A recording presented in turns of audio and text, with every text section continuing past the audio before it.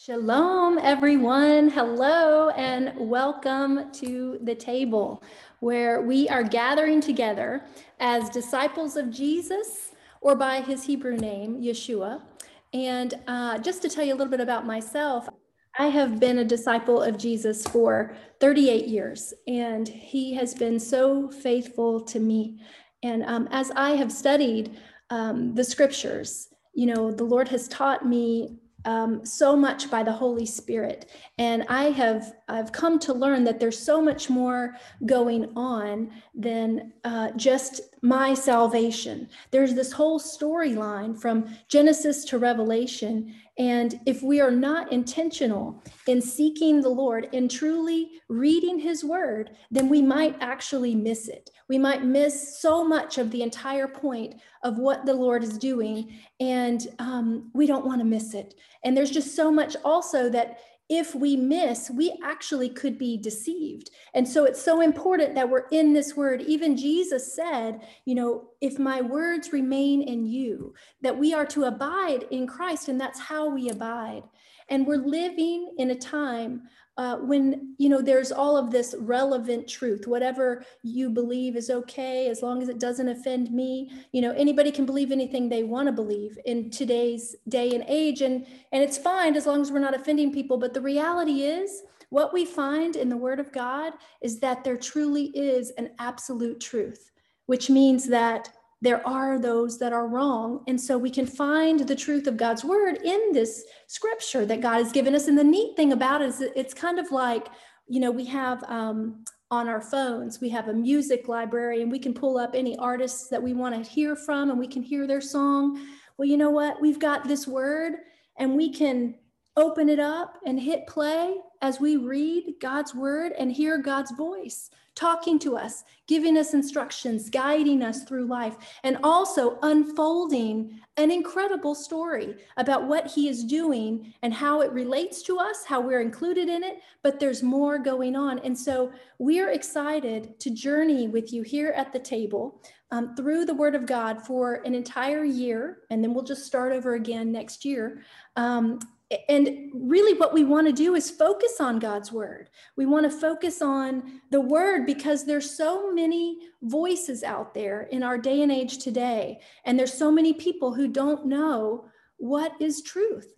How do I know what is the truth? How do I know what to believe? And the Bible talks about Berean Jews, that when Paul, the Apostle Paul, came to their town in Berea and he was preaching to them the gospel, they began searching the scriptures every day to see if what Paul, the one who wrote 1/3 of the New Testament, they were checking him out to see if what he said was true. Well, we should be just like that as well. We should be like the Berean Jews, searching the scriptures to be sure if what the pastor or what a leader, what anyone tells us lines up with God's word.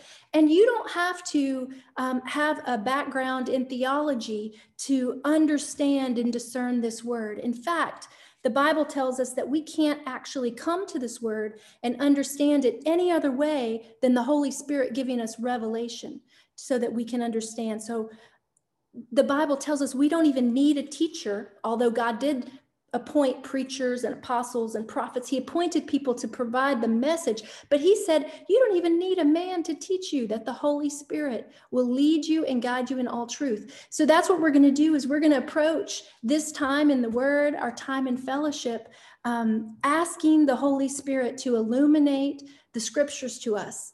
So I'm about to introduce a couple of people, and I'll start with Pastor Sylvia because I'd like for her to start us out in prayer. She's a mighty woman of the Lord. She actually had a long career in the military. She's retired from the military, and now she's a general in God's army. And when I met Pastor Sylvia, that was one of the things about her testimony that stood out to me, is that she had this sense of calling that the Lord has appointed her to be to head up and to continue to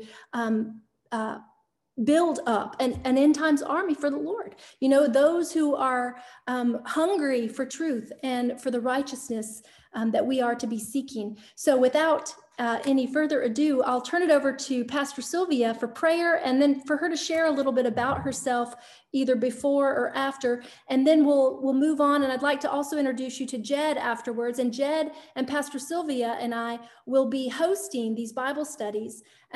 When we get to Jed, he'll give a little better understanding as to the format of how things are going to go here. But at this time, I'll just allow Pastor Sylvia to come on up and pin her to the screen. Pastor Sylvia, are you with us? I am. I'm here. Praise the Lord. Glory to God. Excited to be here and looking forward to all that God is going to do. I'll do the brief introduction of myself. You've already done it, but just to elaborate and say that the most important thing to me and why I believe in what we're doing is because there is so many things that are untruth, but the word of God is the absolute truth. It is amazing. It is wonderful. It is the bread in which we are to eat, and I know that God wants us to know what his truth is, because if he didn't, he wouldn't have had them to be inspired to write it. And what I really want is we need to know all of it. I think most of us don't buy a manuscript or a novel. I know I don't, and I love to read. And I never start in the middle and then the end and figure I know the whole book. I know that it is from cover to cover. And that is my desire, is to just be able to share with those who want to go on a journey at the table, discovering the truth of God's word from the very beginning all the way through the end. It is powerful.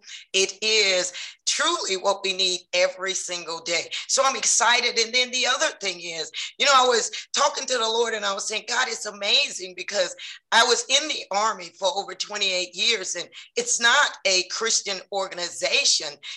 It's no more Christian than the person you're working with or working for at the time. But one of the things that they did really well was, believe it or not, they discipled us. They discipled us and helped us to understand what it meant to be a soldier.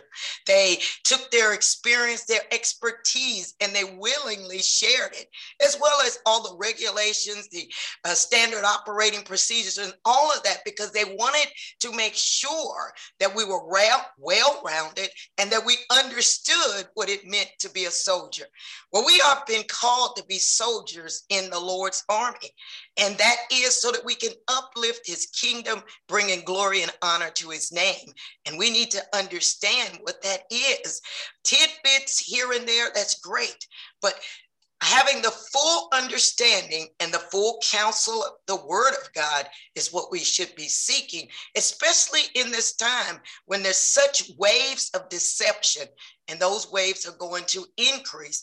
And only knowing the truth will be able to stand and to be able to discern, is that really what God said?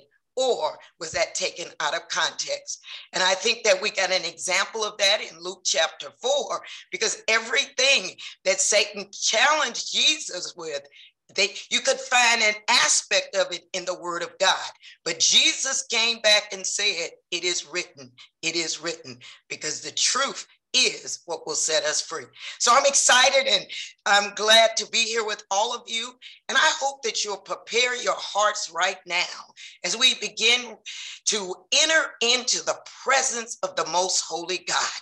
I want you to just begin to think and meditate on the fact that he is holy, that he is majesty, that there is none like him, that only he is the Lord our God, and that he chose you, that you could come so that you could join and begin to exalt and lift him up and glorify who he is, so that he could use you as witnesses so that his truth can go forward, because all of this is about him and nothing about us. Oh, precious Heavenly Father, in the name of Jesus, we come just to give you thanks. We give you thanks because you are the Lord our God. We give you thanks, Lord God, because you do not want us to remain where we are, wherever we are, but you want us to rise up and to go deeper into your truth. You want us to be able to have an encounter with you and know that we have experienced you, and those encounters are tangible because you are, and you have made yourself available to us. You are the one who created the heaven, the earth, the stars, and the moon. There was nothing that was made that was not made by you. And that's including what you have invited all of us to be partakers of on tonight, to meet at this table with you so that you can give us the bread that we need for the journey, just as you did when they were in the wilderness after you brought them out of Egypt. And they found themselves in a place where there was no food, there was no water, there was no meat. And you provided everything that they need and some more. Their clothes did not grow old, or did they wear out. Their shoes, God, you are the same yesterday, today, and forever. And so therefore we invite you to come and lead us every step of the way, because we humbly come just to seek you, to hear from you, and to know what it is you would have us to do. For we realize that as always, there is no life worth living apart from you. But we know even more so with the challenges and with all the things that are going on, how we need you, Lord God. For you are the light of the world. You are the living water, and you are the one that we desire to partake. I pray, Father, that you will have your way, and that every person that's represented here on tonight will truly encounter you. Let there be nothing that we do or say that does not come from you. And everything that you say, may it be, Lord, bringing glory and honor to your name. For we are truly hungry and thirsty, and we come to acknowledge that only you can feed us. Have your way on tonight, Lord God. Have your way in our lives this day and forevermore. In the mighty name of Jesus Christ, amen. Amen. And so now, without further ado, we'll also introduce you to our brother, Jed Robine. And Pastor Sylvia and I actually met Jed in his home where he lives in Fredericksburg, Virginia. And we were on, at that time, what we had coined as an Abrahamic journey. And the reason that we called it that is because we literally set out from my home in Greenville, South Carolina, with another brother in the Lord named Dean Bai from Return Ministries. He was from Canada. Pastor Sylvia's from Florida. We met at my home, and we ended up going because Dean had been prompted by the Lord to go on this journey, not knowing where we were going, where we would lay our head, what direction we were headed to. But I will tell you, as we went on this journey, all along the way, it truly was one divine appointment after another. And that is how Jed Robine came into our lives. And so I will turn it over to Jed now to let him share a little bit about himself and a little bit more about this table and Bread for the Journey. Thanks, Krista, Sylvia, everyone. It's great to be with you tonight. Really what we're about to engage in is born out of some conviction, some shared conviction. As Krista mentioned, we had met earlier this summer, but as we've gotten to know one another over the past several months, we've realized that the Holy Spirit's been preparing us on our own discipleship journeys. I've been a believer for over 30 years. And the last couple of years in particular, I've just felt the drawing of the Holy Spirit to come and eat the scroll.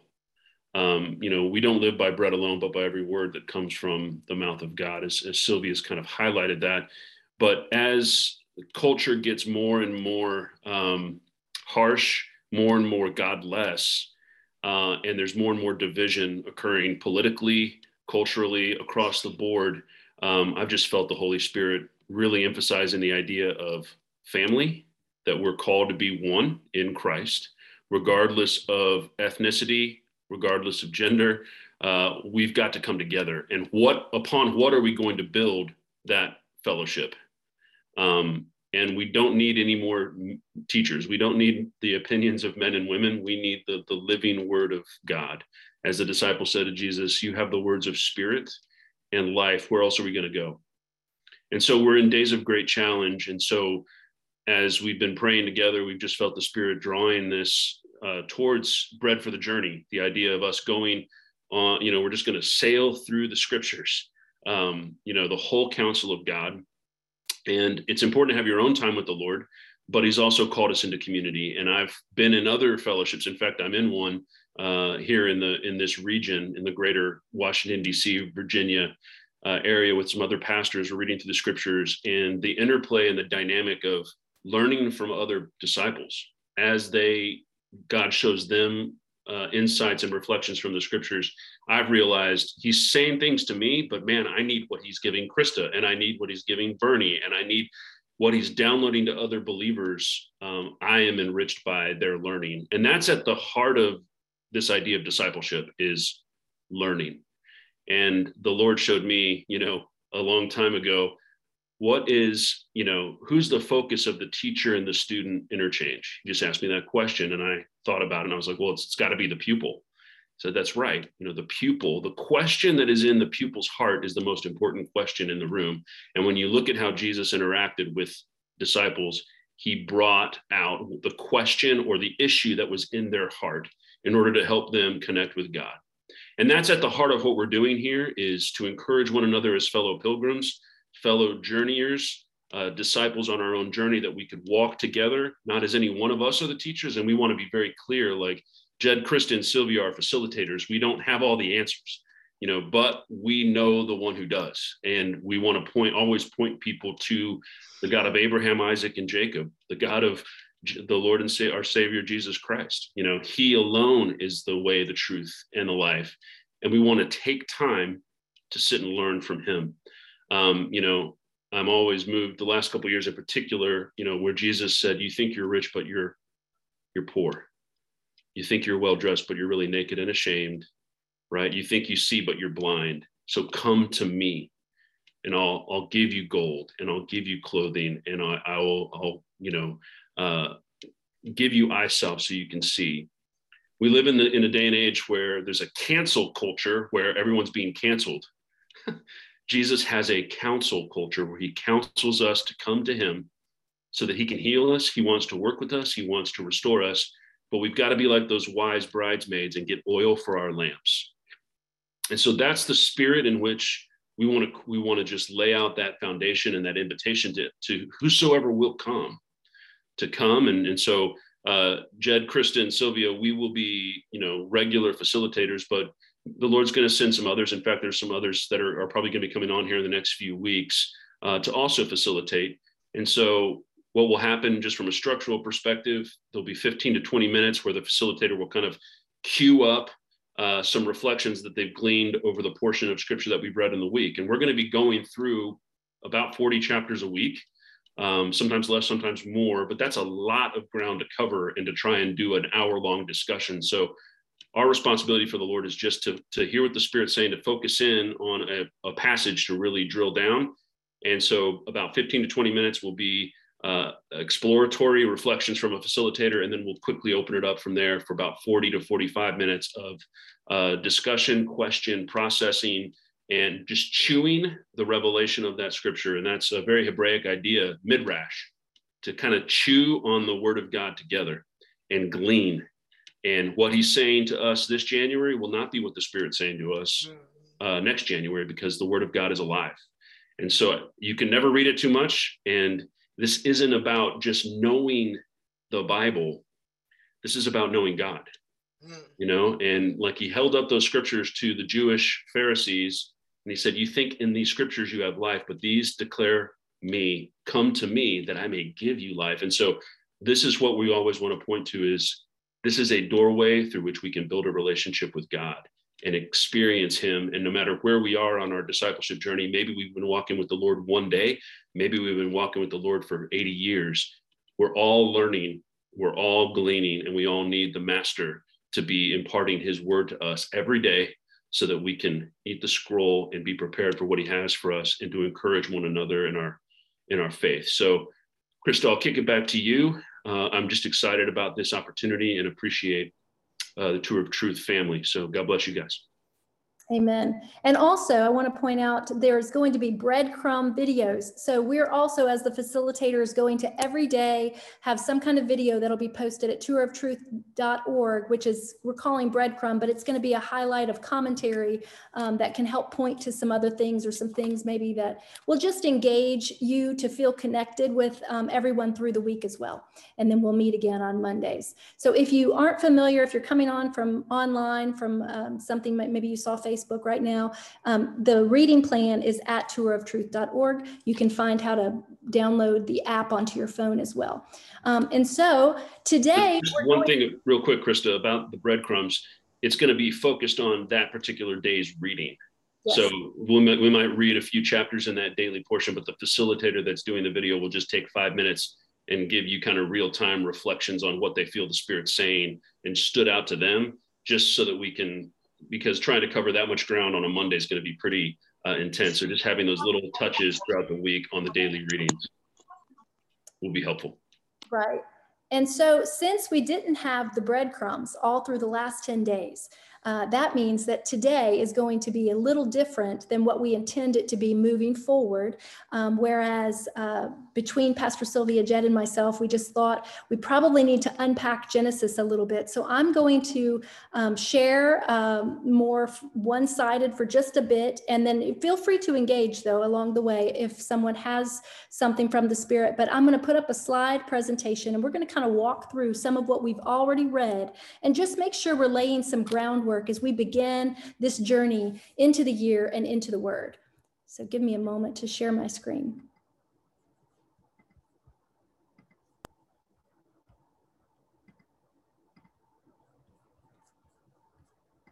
All right. So obviously, we're starting in the beginning in Genesis, and I want to point out that the Bible is one book with a single drama that's running all the way through it. And it's the drama of redemption. You know, the first few chapters of Genesis, it's giving us the stage, the cast, and the plot, which open up the whole story. Genesis is called one of the 5 books of Moses, but it's actually covering events that happened 300 years before Moses was even born. And there's no doubt that he got part of this information from memories that might have been passed on, either in written or spoken form. But there are just many things in the book that couldn't have possibly come from any other person. There are things that are just unknowable, unless, you know, God had directly revealed them to him. And so this is particularly true of Genesis chapter 1. And I'm going to ask Chantel, could you help admit people? I'm not going to be able to do that. Thank you. Already doing it. Thank you very much. There, in this time of Genesis chapter 1, there weren't any reporters around, you know, when God made the heavens and the earth. So we wouldn't know what we know about creation unless God had told Moses how he did it and what he did. So really, we're considering the beginning, not of the words of Moses, but of the word of God. And another point I want to make is that Genesis is the beginning of the Bible. So by that very fact, it's the basis of the Bible. It's laying the foundation that every other book in the Bible will build upon. So the God who's talked about in the rest of the Old Testament is always described as the God of Abraham, Isaac, and Jacob. And if we didn't have the book of Genesis, we wouldn't know what that means. The God of Abraham, Isaac, and Jacob, he has not changed. And this is our God too. So if we want to know what he's like, then we have to study the lives of Abraham, Isaac, and Jacob. What was true about God for them will also be true about God for us. So I'm going to just run through a couple of highlights of things that Genesis shows us. In the book of Genesis, in chapters 1 to 2, it's the origins of the world. Then we've got the origins of the nations in chapters 2 to 11. And then 3, it's the origins of Israel in chapters 12 to 50. And the key themes for Genesis is that God is the creator, sin's consequences are disastrous, that God's ultimate purpose is to restore man to fellowship and relationship with him, and something very important to make sure you have on your list, that the purpose will be worked out through Abraham's children, the nation of Israel. And so that's part of the story that we've got to connect. And there has been a disconnect in church history with understanding how Israel fits. We'll talk about why that disconnect happened another time. So I'm going to continue forward. But I want to kind of cover some of Genesis that we've read so we can unpack a little bit of what the Holy Spirit is showing us. Adam and Eve, you know, they had two boys after they were expelled from the garden, Cain and Abel, and they were both very different. One boy had faith and the other didn't. And that was the ultimate difference. We're told this in the New Testament. The scripture in the New Testament gives us a little bit of light on this chapter. And I believe that's the biggest difference in any family, the children who believe in God, in his way, and those who don't. So Cain believed that God existed, but that doesn't make faith. Faith is much deeper. Faith is coming to God in God's way. And it's quite obvious that even though it's not written here, that the family had a place of worship because they were bringing offerings, the Bible talks about. But more than that, they had a proper way to worship, which clearly God had revealed to them. They already knew that the way to worship God was the way of sacrifice for sin. It was the way of death and bloodshed. And reading between the lines, it's obvious that Adam and Eve had taught this to their boys. So now we come to this occasion that we've read in scripture here when these two brothers came to God as working men. The Bible says that Cain was a farmer and Abel was a shepherd. But both of them were not accepted when they brought their sacrifices to the Lord. So when it was harvest time, Cain presented some of his crops as a gift to the Lord. And Abel, he also brought a gift, and it says that he brought the best portions of the firstborn lambs from his flock. And it says that the Lord accepted Abel and his gift, but he did not accept Cain and his gift. And this made Cain very angry, and he looked dejected, is how the scripture reads. And so we can read that and we can wonder, why would God accept one and not the other? It's because he has principles on which he accepts a person. The principles are, first, the offeror must be right, and the offering must be right. The offerer and the offering. And so notice that it says that God accepted Abel, the offerer, and his offering, but wouldn't accept Cain and his offering. So the question we'd have is, why not? So I want to look at the first thing we need to recognize, and it was Cain's heart and his attitude. Cain didn't believe he needed to come God's way. He was prepared basically to patronize God. He was prepared to bring his own gifts. He was prepared to give God something of his income, but he wasn't prepared to come God's way. His arrogance is revealed in his anger when God wouldn't accept him for that reason. So you can tell immediately by his reaction to God that this man's heart wasn't right. It wasn't in a right state to be worshiping. He had the wrong attitude towards God. He had the wrong attitude towards his brother. And it appears that to get the offering that God needed, Cain would have had to ask Abel for it. And I imagine that would have been pretty humbling for him to do. You know, Cain wanted to bring the fruit of his own work, but he knew perfectly well that God wanted slain lambs. Abel knew, he actually knew that. So why wouldn't Cain have known that? So it's quite clear that, Abel had a slain lamb, but Cain wasn't going to ask his brother for an offering because Cain was probably a proud man. Cain was the natural man, is the point. Cain was the man who's coming on his own terms, not God's. Cain was the man who was prepared to worship, but on his terms. Cain came and God said, I can't accept you. I can't accept you, Cain, and I can't accept your offering either. And the Bible says he was angry. So here are two kinds of worship. And still to this day, we have the person who worships on their own terms, the man who'll come and give his money, give his time, give their talents, but give only what they want to give. And then there's the person who won't come on the grounds of the blood of Jesus Christ. One of them was bringing the fruits of his own labor, and the other was recognizing the need for the blood of the slain lamb. So it's humbling to recognize, and it requires faith to recognize it. Abel had faith, and Cain didn't. So Cain was angry, it says, and resentful about this. And God said, Cain, if you do well, I'll accept you. You don't need to be angry. Just make right what's wrong. Come in the right way and in the right attitude, and I'll accept you. But Cain, if you don't, sin is crouching at the door. It's crouching at the door of your heart and will spring in and seize you, is what it's saying. Cain, you must master this. You must master this resentment, this anger. You must come my way. It was a desperate appeal. So the tragedy is that we know that sin jumped into Cain's heart and sprang on him, and it mastered him, just like God said it would. The next thing that Cain did was to spring on Abel and kill him. And so the Bible says in Genesis 4:8 that one day Cain suggested to his brother, let's go out into the fields. And while they were in the field, Cain attacked his brother Abel and killed him. So it's a really tragic story, but we also need to realize at this point, Cain had never heard of murder. There'd never been a murder. He was the first one to think of it. This was a new act for one man to kill another man. God comes to Cain in the same way he came to his mother and his father before him, to Adam and Eve, with a question. Not because God wanted to know. God knew perfectly well, but the Bible says that Abel's blood was shouting from the soil. But God was still asking him, Cain, I want you to tell me, where's Abel?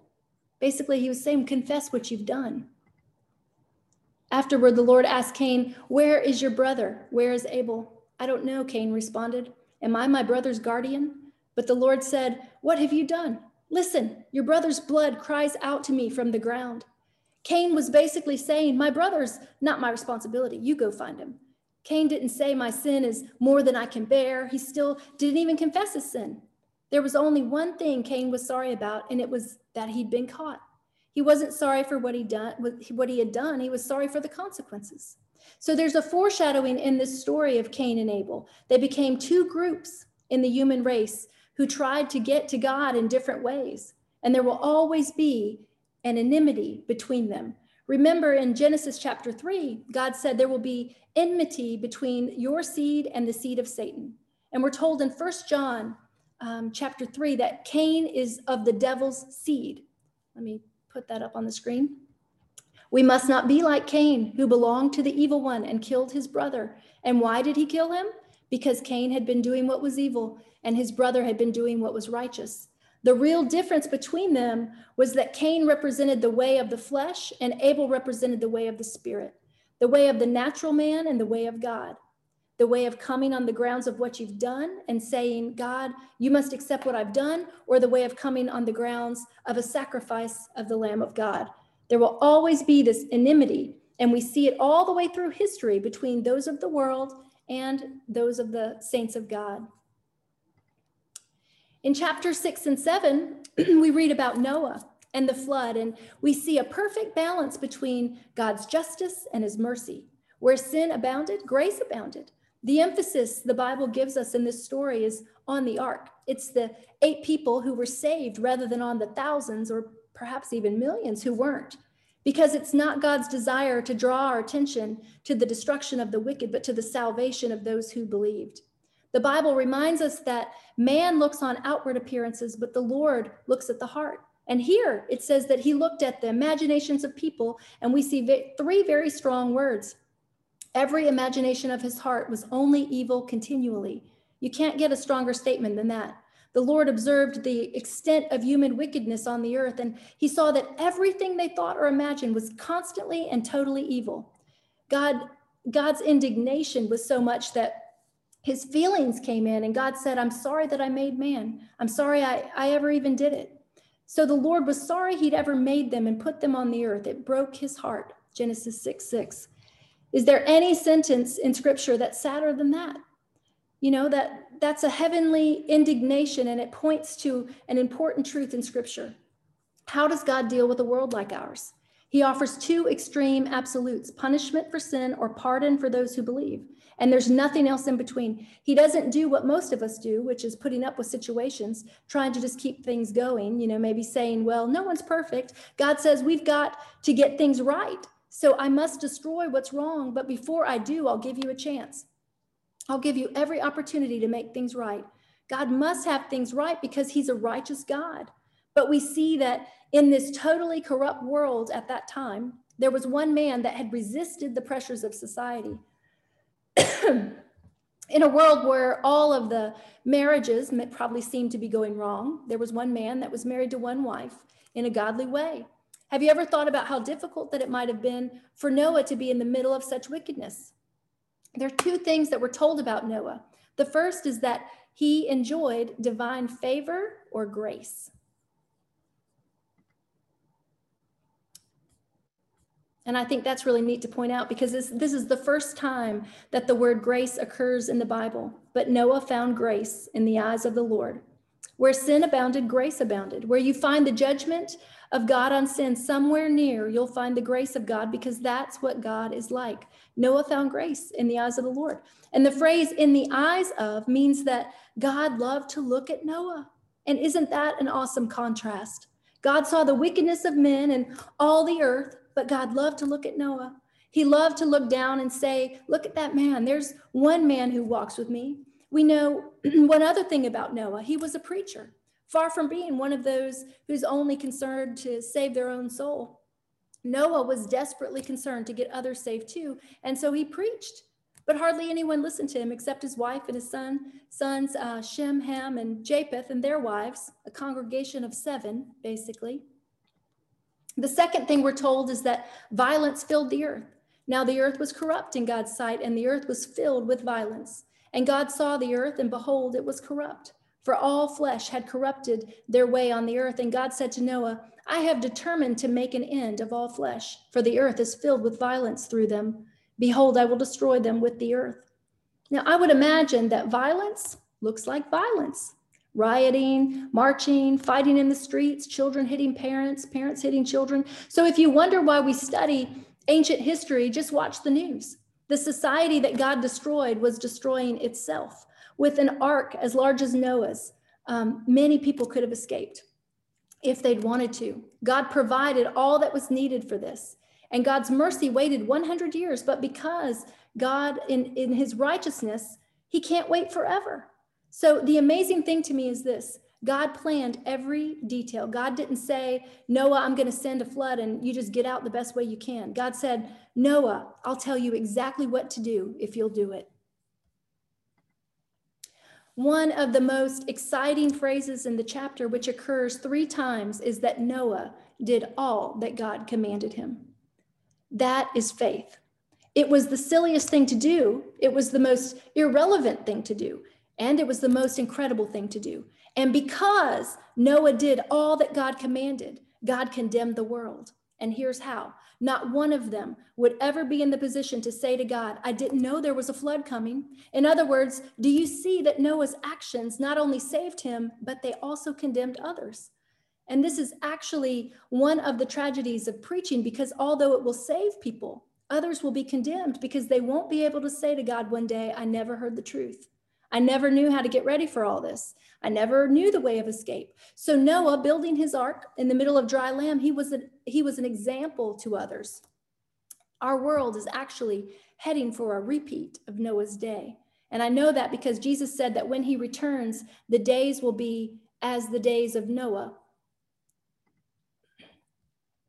But as for the days of Noah, so shall also the coming of the Son of Man be. For as in the days that were before the flood, they were eating and drinking, marrying and giving in marriage, until the day that Noah entered the ark, and knew not until the flood came and took them all away, so shall also the coming of the Son of Man be. So how do we prepare for it? Are you prepared to believe God's word?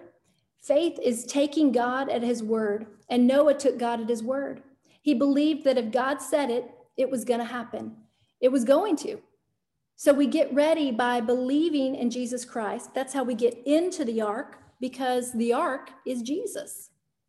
Another thing to notice is that chapters 1 to 11, they deal with thousands of years, but chapters 12 to 25, they only deal with one lifetime. It's as if God says that all that was going on before was preface, but now, starting in chapter 12, this is where the real story begins.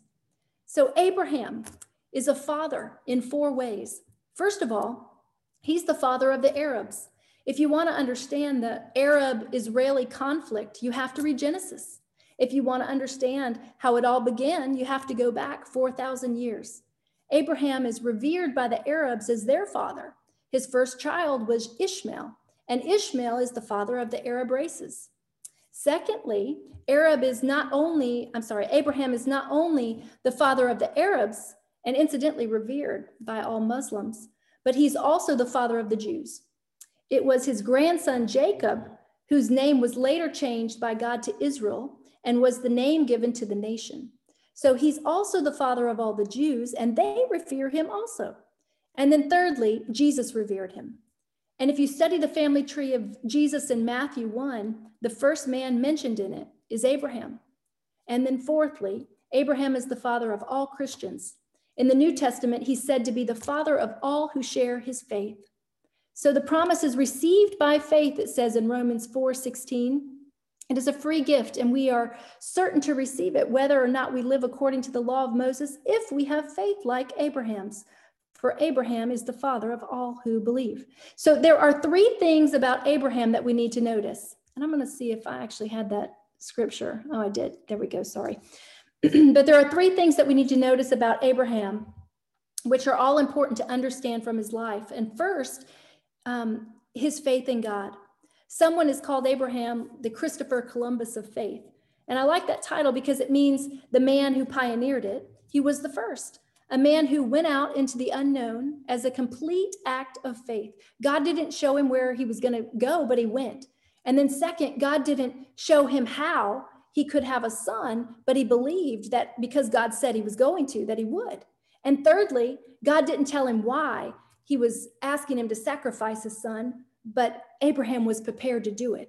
So if you want to know what faith is, it's this: to believe in God to the point that you'll do what he says, even if he doesn't tell you where, how, or why. The trouble is that without faith, we want answers to these questions. Why doesn't God do this? How can God do that? Where is God going to lead it all to? We want to know the answers before we'll just trust him. The greatest thing said about Abraham is in the New Testament. For what does the scripture say? Abraham believed God, and it was accounted to him for righteousness. In other words, God said to Abraham, you're not a good man, but I'll accept you on the grounds of your faith. You don't have righteousness to offer me, but I'm prepared to accept faith instead. And it was accounted to him as righteousness. The Bible is the most honest book that we're ever going to read. It never presents its heroes as flawless characters. Already in the first chapter, we've read about Abraham lying about his wife. So here's a man who lies, a man who does things to save himself that are wrong, a man who's concerned about number one. Abraham's not presented to us as a saint, but he's presented to us not as somebody who's free from faults, is what I'm trying to get at. He's presented to us as a man who believed God. That's all. The Bible tells us about all of his weaknesses and all of his mistakes. That's how I was accepted too. That's what makes me a daughter of Abraham, not because I'm good, not because I'm perfect, but because I believe what God says and who he says he is. Now the Lord had said to Abraham, get out of your country, from your family, and from your father's house to a land that I will show you. I will make you a great nation. I will bless you and make your name great, and you shall be a blessing. I will bless those who bless you, and I will curse him who curses you. And in you, all the families of the earth shall be blessed. This is the call of God as it has always been. Leave the world behind and come to God. When Jesus went to the fishermen of Galilee, he said, drop your fishing, drop your nets, forsake that and follow me, and I will make you. It was the same thing. God told Abraham, in place of your country, I'll make you a great nation. In place of your relatives who normally would have looked after you, I'll bless you. In place of your father's house, I'll make you a great name and make you the father of a new house. So this is God's offer to us. Drop this and you can have that. Drop that handful of mud and you could have the handful of gold. Leave this behind and you can come into this. Many of us try to have the blessing and at the same time hold on to the world. I don't know that there's ever been a person who knew the blessing of God that wasn't called to give things up. I think that Abraham, as he set out on his journey, that he probably was thinking that God was going to take him to some land that was a new territory. I probably would have thought that, maybe like a land that was empty. And when he got to the land of the Canaanites, he pitched his tent and he saw it was full of people, but he had obeyed. And I want you to notice something here because it's a big lesson. As soon as he as soon as he finds out what God was saying, he obeyed. He said, as soon as he found out what God was saying first, God appeared to him a second time is what had happened when he obeyed. God appeared to him the second time and told him the next thing. So if you want to know why God doesn't guide you or give you further direction in your life, we have to ask this question. Have you already responded to what he's already told you to do? And if you haven't, then you're not yet in the place that you ought to be. So why would you expect him to say anything more? God never spoke to Abraham in Haran because God had said, go to that land and I'll show you. And we know he was talking about Canaan. So I think many Christians get stuck at this point. Maybe God has given guidance and then there's just silence.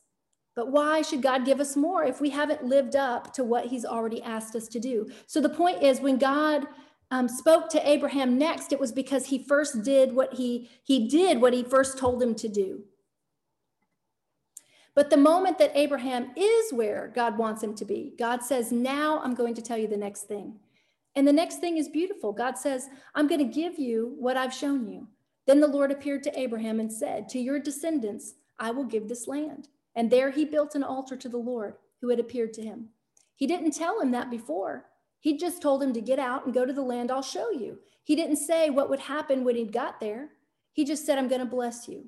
When he got there and he found it full of people, I'm sure Abraham wondered, what am I doing here? Then God said, it's all right. I'm going to give you the land, all you can see. As I said before, if you want to understand the Arab-Israeli conflict, then you need to read Genesis 12, which is basically going to explain that the title to the land, the whole land of Israel, was given to Israel by God. The earth doesn't belong to the first one who grabs it. I know humans operate on that assumption. So the Arabs, they say that they were there before the Jews, so they should have it. But it was actually the Turks that were there before the Arabs. So the Turks should have it. But the Jews were there before the Turks, so the Jews should have it. And then the Canaanites were there before the Jews, so the Canaanites should have it. But there aren't any Canaanites around now, just Turks and Arabs. Human beings are going to say, as long as we can keep the peace, let whoever have it. But the reality is, that's how we argue on earth. But the earth is the Lord and the fullness thereof. This is God's land. And so it's about what the Lord has instructed. He has said, this is an everlasting covenant. So God told Abraham that he was going to give him the land. And later into chapter 15 and 16, Abraham tells God that he's worried about something else. He says, but I don't have a son. I don't have an heir. So what's all this going to be for if I don't have a son? So he was basically saying, even if you bless me, who am I going to pass it on to? I don't have anyone to pass on the rewards. So what's the point in giving it to me? So now we come to verse 6, which is the most important verse in the whole the whole Old Testament. It's the peak of Abraham's life. He was actually already 86 years old. He had no son, and his wife was past the childbearing age. And the Bible says, then the Lord took Abraham outside and said to him, look up into the sky and count the stars if you can. That's how many descendants you will have. So Abraham could have said three things. He could have said, I don't believe it. He could have said what most people would say, I'll believe it when I see it. Or he could have said, Lord, I believe you. And Abraham believed the Lord, and the Lord counted him as righteous because of his faith. Now that's the most important statement because it's the beginning of faith in the Bible at the deepest level. Faith is to believe in a person and a proposition. It's not just to think that there's a God. It's to believe that what God says is true. Faith is not just saying, I think there's a God up there. It's saying, I believe what he says he'll do. That's what real faith is. And there are a lot of people who say today, you can believe in God without believing God's word. You don't need to, you can take bits and pieces of the Bible and just take the parts that you agree with, but that's not true. The Bible says that the faith that was accounted to Abraham as righteousness was that he believed God. Believed God. He believed what God said. So it's critical. And it means also that we need to be holy as the Lord is holy, because that's what he's told us. You must be holy as I am holy. Perfect as he is perfect. Clean as he is clean. Pure as he is pure. It means being absolutely righteous in thought, word, deed, character, everything. And there's no doubt at all that Abraham had already done a lot of wrong things, and he couldn't possibly offer God righteousness, and neither can any of us. God took Abraham's book, and he wrote across the whole book, faith. He closed the book and said, Abraham's righteous. That's one of the most astonishing statements in the whole Bible. The Bible's saying that God is prepared to accept you as righteous on the ground of believing in him and his word. This opens up the possibility of what is called justification by faith. It opens up the possibility of a person who's never done a good thing in their life getting into heaven. God was essentially saying that night to Abraham, I've closed your book in heaven. I've written faith across your record, and I accept you as righteous because you believe me. Abraham is held before us not as a righteous man or a man without weaknesses, but as one who believed God. Now, Sarah, she was actually called Sarai at the time before her name was changed by God. So Sarai, Abraham's wife, had borne him no children, but she had an Egyptian slave named Hagar. So she said to Abram, the Lord has kept me from having children. Go sleep with my slave. Perhaps I can build a family through her. And Abraham agreed to what Sarai said. Imagine that. Just kidding. Chapters 15 and 16, they have a huge contrast. After the great faith that we've seen from chapters 15 and chapter 16 introduces a struggle. 10 years had passed, and the son that God had promised Abraham had not yet come. And so I'm sure that Sarah was actually worried about it.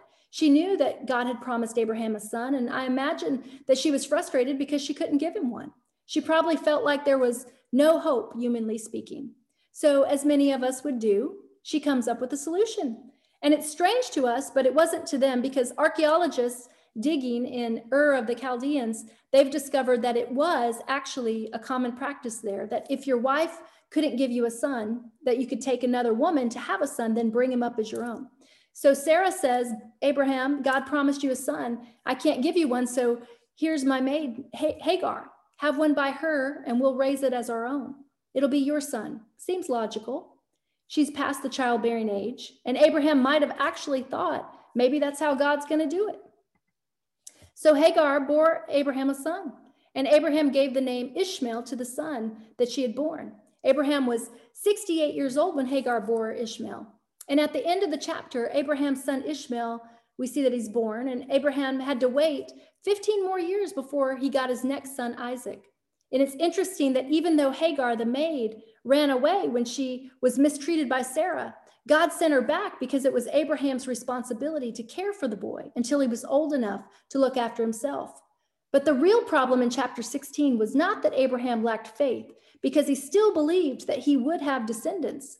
The one thing that Abraham lacked was patience.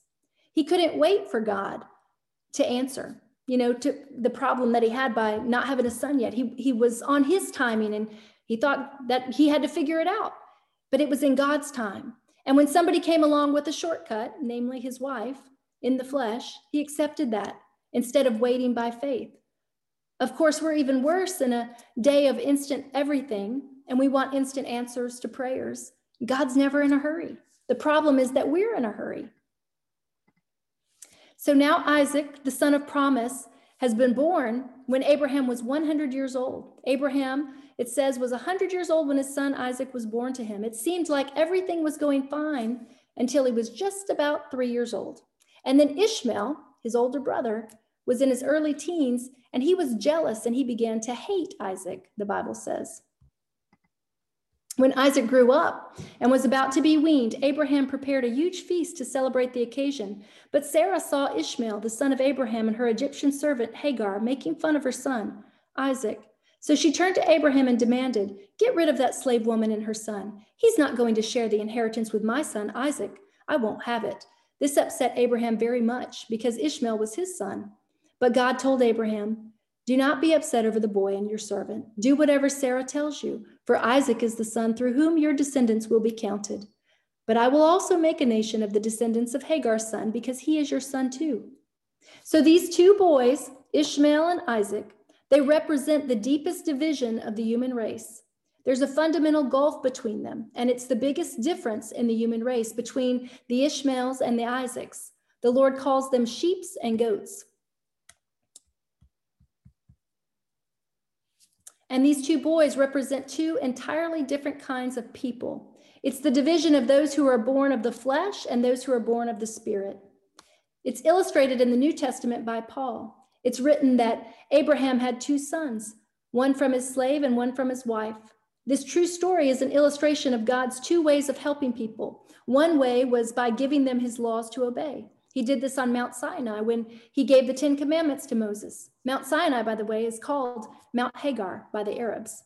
As believers, we are among the children that God promised, just as Isaac was. So we who are born of the Holy Spirit are persecuted now by those of the world, just as Isaac was persecuted by Ishmael.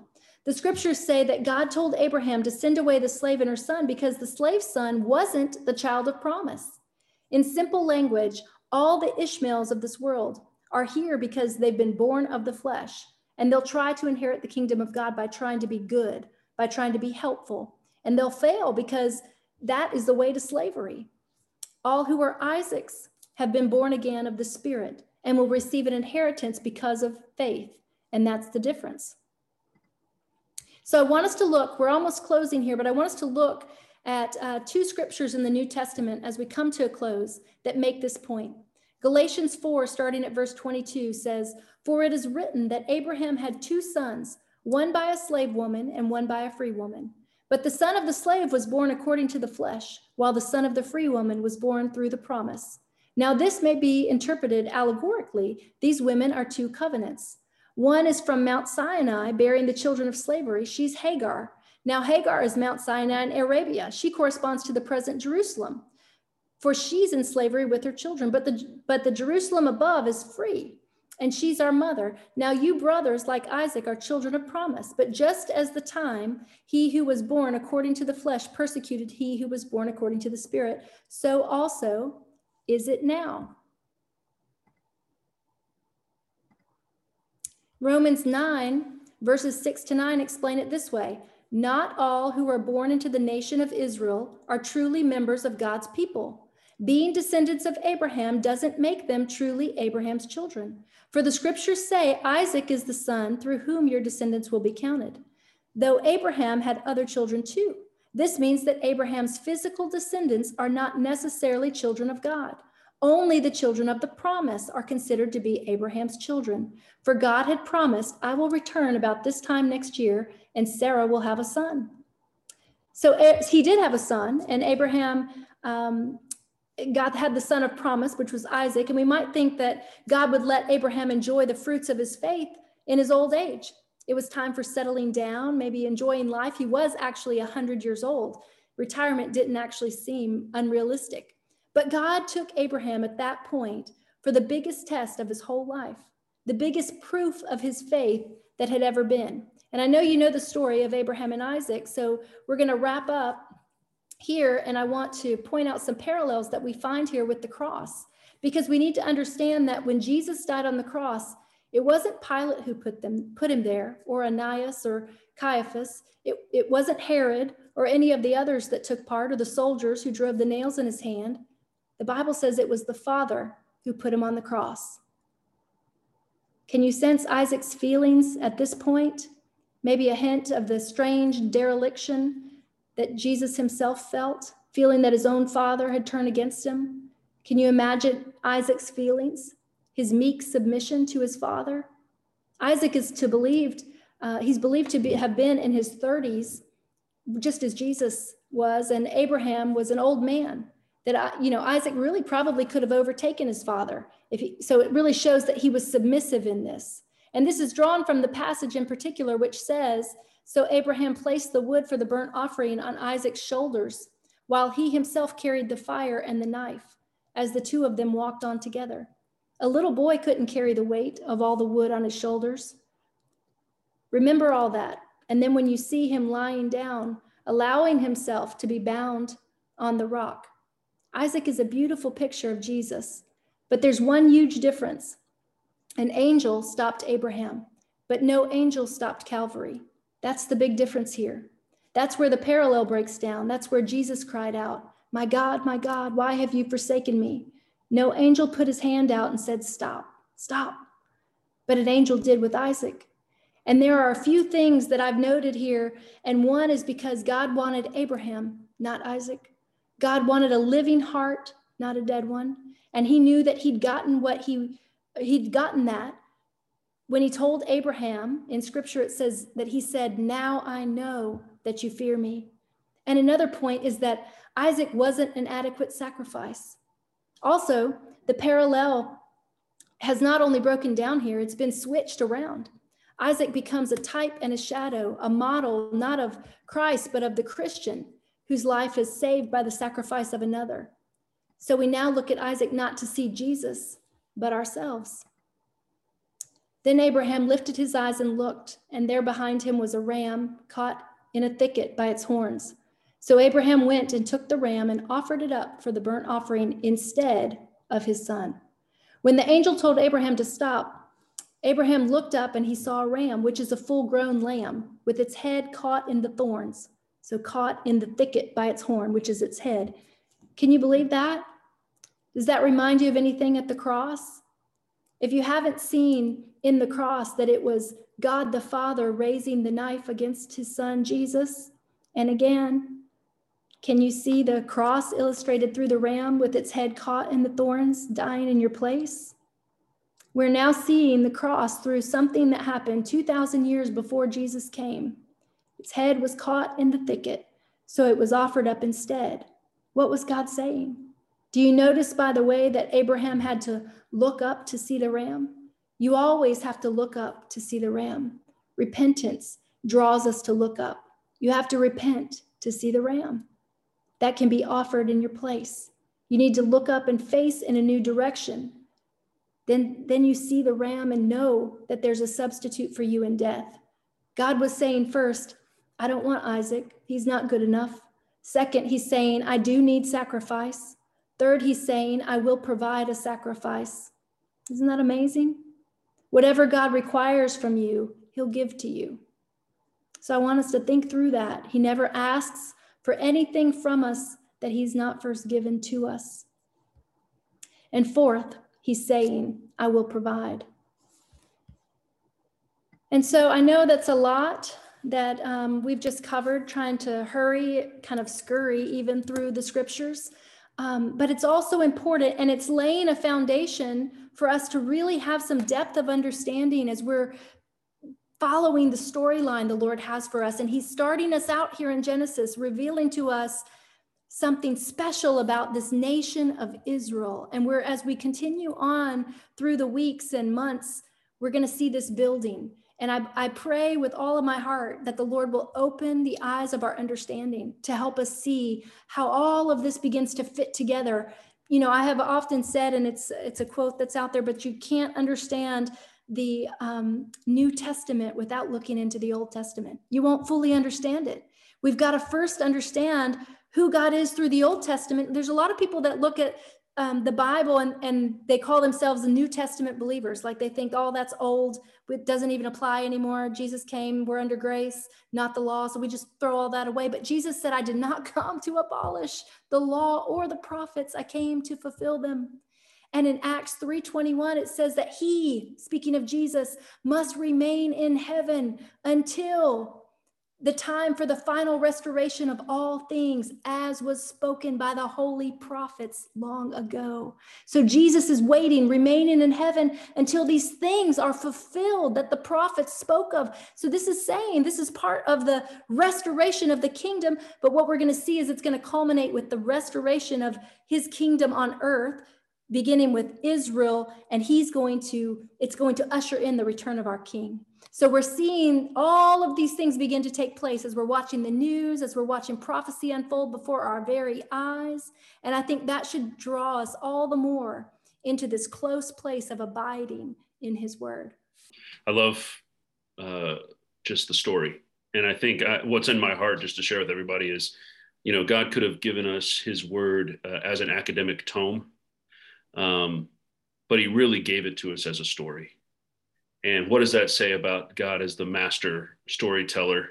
And like you said, Krista, you know, everything that we're living in now, we look back and Genesis is so rich to understand the origins of humanity, but also the origins of God's divine purpose. And bringing forth the seed of the woman who's going to crush the serpent's head. And we know this to be Jesus, and tracing the seed from, through Abraham down through Israel. Israel goes in, he gives them the Mosaic covenant, which we'll read about obviously in Exodus. And we're going to touch on King David as we go down, and how through these different covenants, God fulfills his original intent, which was to restore and redeem all of mankind. So I just love thinking about God as the master storyteller. And just like in the first chapters, there's a tree of life. At the very end of Revelation, there's a tree of life. There's rivers flowing in the Garden of Eden, and there's rivers flowing in the New Jerusalem.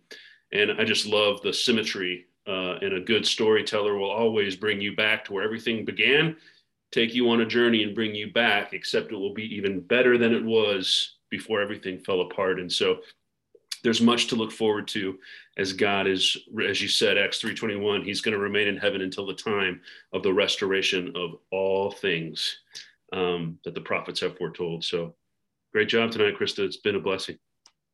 Amen. My wife and I are here. She's sitting on the other side of the room. Her name is Hortensia. You guys can see her on the screen. So I just want to say this is a tremendous blessing. I also have to thank God and the revelations that we are receiving from you today. It's just so amazing.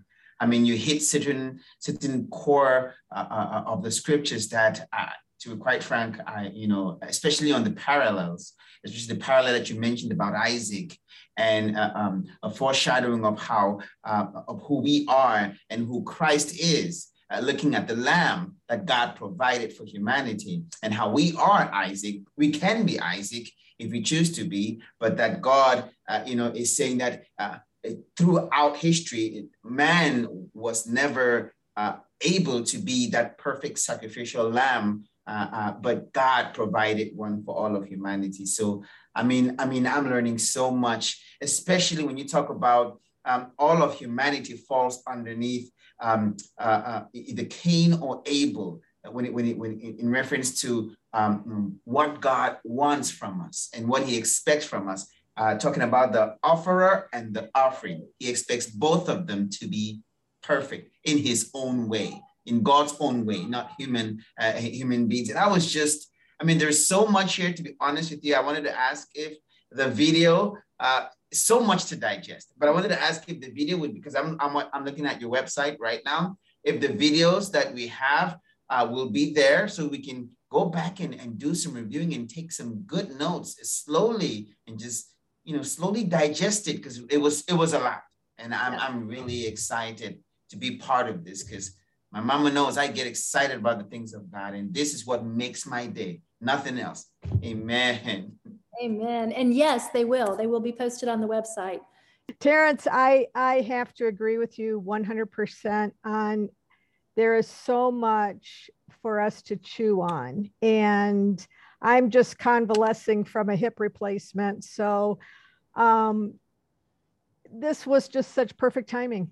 I mean, to be invited into this and to know that we're invited to a new walk. We're invited into a new year. We're invited to new revelation. And I just believe with all my heart that this is a divine time. And I'm thankful. And really one of the things that I'm excited about as well is, to me, I feel like we're doing what the early church did. We're gathering together, a fellowship of believers. The church is not a building. It's not the four walls. The Holy Spirit resides within us. And whenever we come to two or get more gathered together, he's here in our midst. We are the body of Christ. And so this is good, just to get back. The Bible even says, if we're struggling with what is the right way to go, the Bible says, look for the ancient path and go in that way. And so here we are, ancient paths, gathering around at the table with fellow believers. Praise the Lord. And searching the scriptures together, because really the thing is that I think is key is Christ is the head of the church. That's what he said. It's not the pastor. He's appointed a pastor to lead, but also, though, the whole intention is that the Lord works through the body. There's giftings and callings in each one of us, and we can minister to one another through the Holy Spirit that's within each of us. We all have something to bring. This is why he said, that all about all the parts, about the eye, and there's no insignificant part in the body, that we all have something to bring to the table for one another. Krista, it reminds me, everyone else as well, oftentimes Jesus would be out and he would share a parable, and those that were listening were dazed and confused, and so were his apostles. And it was when they would return back to that place where they were just with him. I like to think that maybe they didn't have a table, but they were sitting at a table, and they were able to say, we heard it, but we really didn't understand. Can you break that down? And I can just see our Lord and Savior sitting and talking to them, making sure that they could understand, and they were able to ask the questions that they wouldn't necessarily ask out in public, because most of us don't want the world or anyone else to know what we don't know. Amen.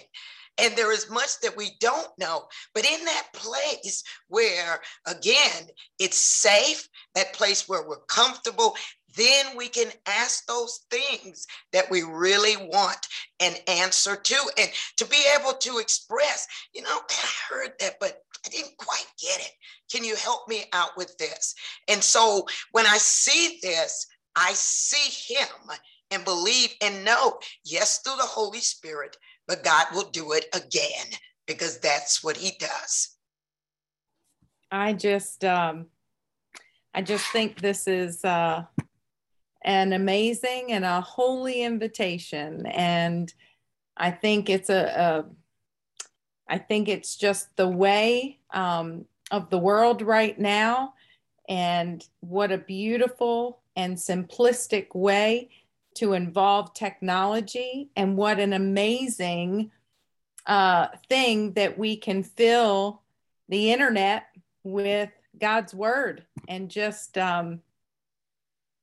fill the airways and the internet with God's word while using technology. This is amazing. And we don't know where we're going to be in the next few months. And so we have church online, and this is beautiful. So I'm just amazed by Jesus. I'm amazed by him. Every day to me is a miracle, every day. Great to get to hear everybody's voice and see some faces. Looking forward to building community together and fellowship. But as we've been talking, I've just felt the Spirit stir me to read, 2 Timothy 3:16. All scripture is God-breathed and is useful for teaching, rebuking, correcting, and training in righteousness. And, when the Apostle Paul wrote that, obviously there was no New Testament. In his mind, he's thinking of the scriptures we're reading right now, and so to reinforce, obviously the New Testament's incredibly important. But as Krista said earlier, as we're walking through the Old Testament, we're living in a day and age where God's word is being more and more disrespected and cast aside, and it's more important and more relevant than it's ever been. And as we look at these stories, we're going to be covering so much scripture in the week. I just feel the Lord inviting us, as we're reading through it, these stories they're not just stories, they're examples. Abraham is not an exception. He's an example of a man of faith walking with God. David it's not like we can't attain to have lives of faith like these great heroes. Sometimes we can get disconnected from the story and think, well, I'm no one. I'm no one like David, or I can't be like Joseph, or I'm not like Daniel, or I'm not like whoever.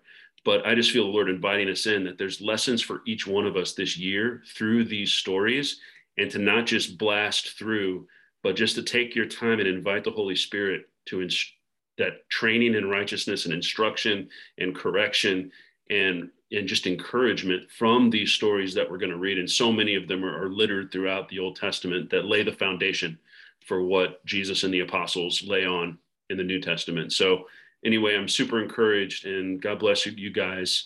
And you want me to go ahead and pray, Krista? Yes, unless anybody has any other closing comments.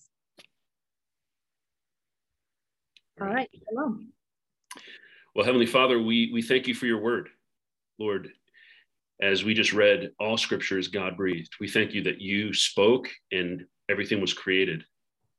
You're the creator of the heavens and the earth, and you spoke and you gave us your written word, and it's been proved historically, it's been proved prophetically, it's been proved experientially.